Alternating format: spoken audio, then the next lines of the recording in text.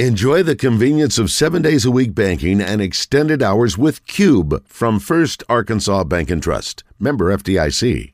Let's go to Tom Murphy of the Arkansas Democrat Gazette and talk to him about the weekend upon us. And Tom, your alma mater heading up to Fayetteville today.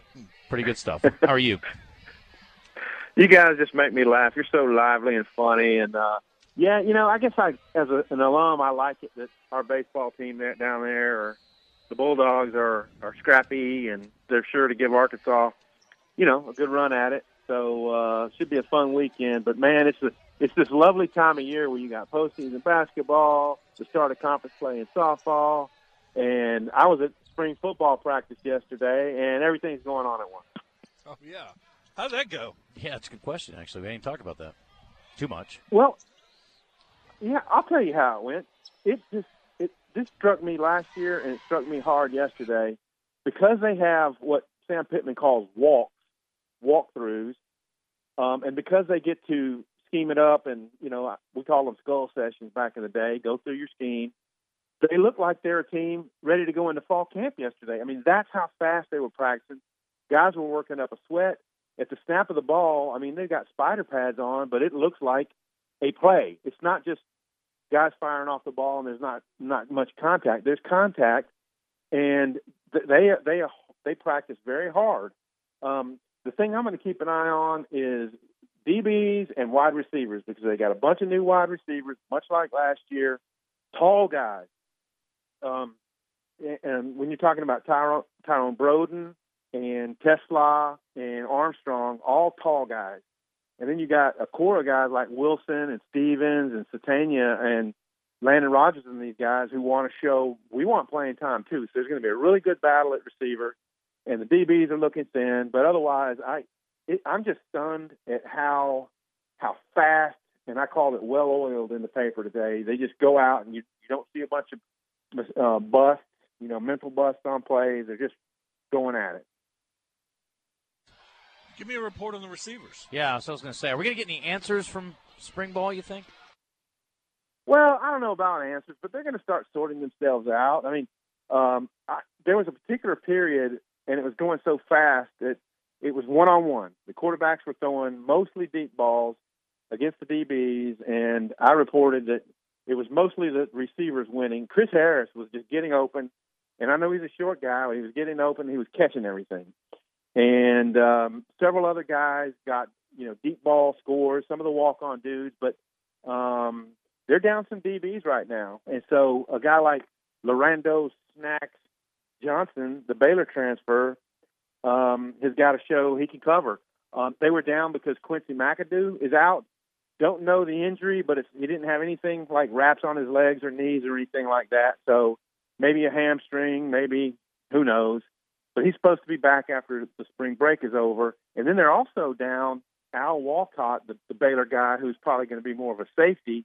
He has something on his knee, and he's going to be into the summer before he comes back. So the way Sam Pittman was talking about it, Singletary, the kid they got from Georgia, when he comes in, he's probably going to help them. Ladarius Bishop will come back at corner, hopefully faster, more confident. And ready to help them at corner as well. But they have some guys who aren't there who are going to help bolster the secondary. What do you think of the newest – I guess that Singletary you just talked about. He's not there yet. Right, yeah. Jaheim Singletary. Yes. I think he comes later. We got a good report from Coach Pittman yesterday on the Haas the brothers from Oklahoma.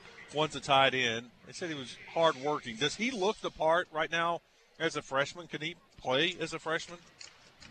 There's a chance. I mean, he's going to start out behind Nathan Bax and Ty Washington, who, by the way, had the touchdown in the Liberty Bowl. But yeah, he looks good. And what Sam Pittman keeps talking about is Dylan and Luke, how hard they work, how fast they go. And when you have that attitude to start out with, that's going to help you. And, they've got to add numbers at tight end. They ran several 2 tight end sets while we were watching yesterday. So it's all about getting your best player, fitting your schemes to your talent, and getting your best players on the field. And I think they feel like Ty Washington quite frequently will be in the top 11 on offense, along with backs. And that's why, that's why the receivers their receivers they've got to show they can get open. Because yesterday there was a few times, like I'm thinking of Isaac TeSlaa. He's making a huge jump up, and he just has a ways to go. I mean, Sam Pittman said he was catching everything around him, but there was a couple of times where he just got out-competed for a ball here and there. So we'll see what he can do. I think we need to go ahead and just change it from TeSlaa to Tesla. It just sounds better, I think the Heisman did it.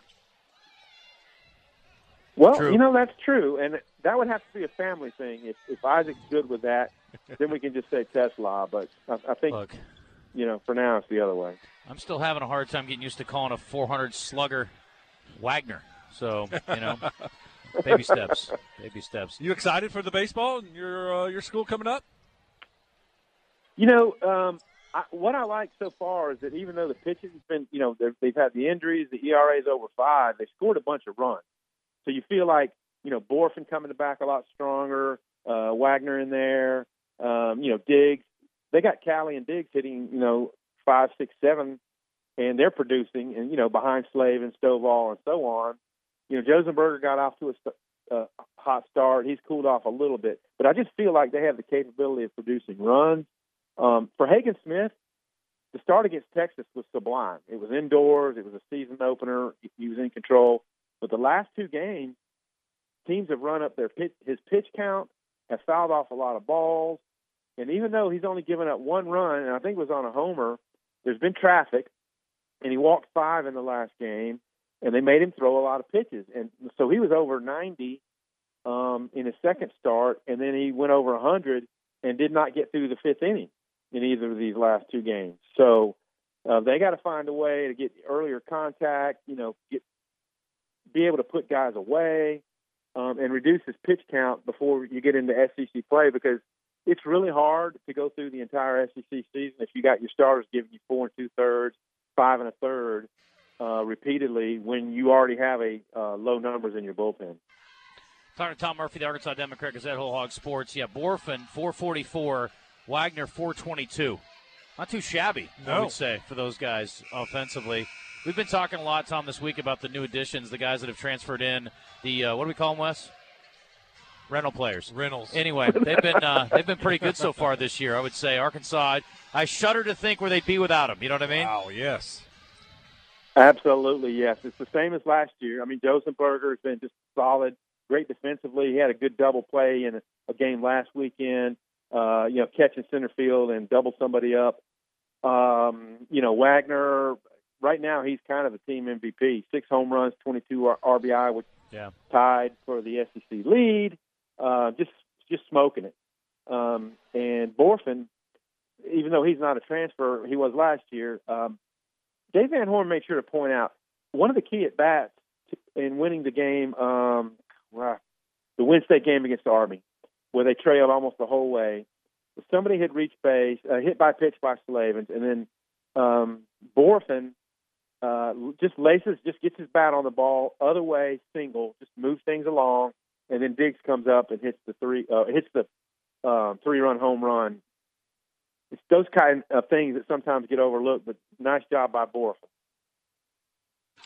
Yeah, I know how you feel, Tom, because last weekend when my alma mater was playing softball in Fayetteville, Wes will tell you, I couldn't stop talking about it. That was all I would talk about was Iowa State Cyclone softball and how excited I was that they were playing up in Fayetteville. And how about the softball team? They just ran roughshod over that bunch last weekend. Pretty darn impressive.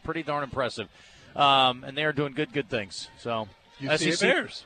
Yeah, well, other than that. Yep. They were tuckered out from beating all those teams up over the weekend, maybe. So scoring all those runs. Yeah, well, not to mention UCA's got a pretty good softball team, so that was a good win for them. And looking forward to the rematch April 11th. Wes and I are going to go, and he's going to take me out to dinner in Conway, and then we're going to go to the ball game. Walk-ons? Yeah, why not? Okay. All right. Tom, anything else we need to hit on? I'm trying to think here. We hit basketball. Oh, how do you feel about the A&M game? It's a 1-point line. Oh, yeah. The 3 of the guys on the we had John Neighbors on. He's optimistic. Wes is optimistic, which is normally not the case. Christian likes Arkansas today. I don't love the matchup, so I'm going to be the one holdout on it, although obviously I'd love to see Arkansas blow the Aggies out. What do you think happens today? Yeah, I'm optimistic that Arkansas is going to really be in contention. Hope Anthony Black's moving better. Right at the end of the game, he hit his knee on the floor. Was kind of flexing it a lot. He said he's fine, but we'll see. What I liked about yesterday was how aggressive they were getting to the glass and the offensive glass. 37-19, who would have pictured they would out-rebound Auburn like that? That's going to be a big deal because A&M is so all over the offensive glass. So they got to keep Coleman and the other big guys, Marble, they got to keep those guys from getting the misses and putting them back in. This was a game where they had a 9-point lead at halftime at A&M. And A&M made that up in just lightning fast. And it's reminiscent. It's like a theme. And, it didn't escape notice that Ricky Council said, Coach said, that we weren't fighting back. Like they'd have a lead, the other team would start making its comeback, and they'd overtake them, and they didn't fight back. Well, they had to fight back right at the end. And Ricky Council even said, some people call us soft. And they went a distance yesterday from, blowing a 15-point lead to trailing. They went a distance yesterday in trying to eliminate that soft. But they've got to do it against a team like A&M. I think they're going to be completely in the game. They just have to be as defensively intense as they were yesterday. Well, let's hope that's the case. Tom, we appreciate you. Have a great weekend, man. We will catch up with you next week. Same to you. Enjoyed it, guys. See you. See you, buddy.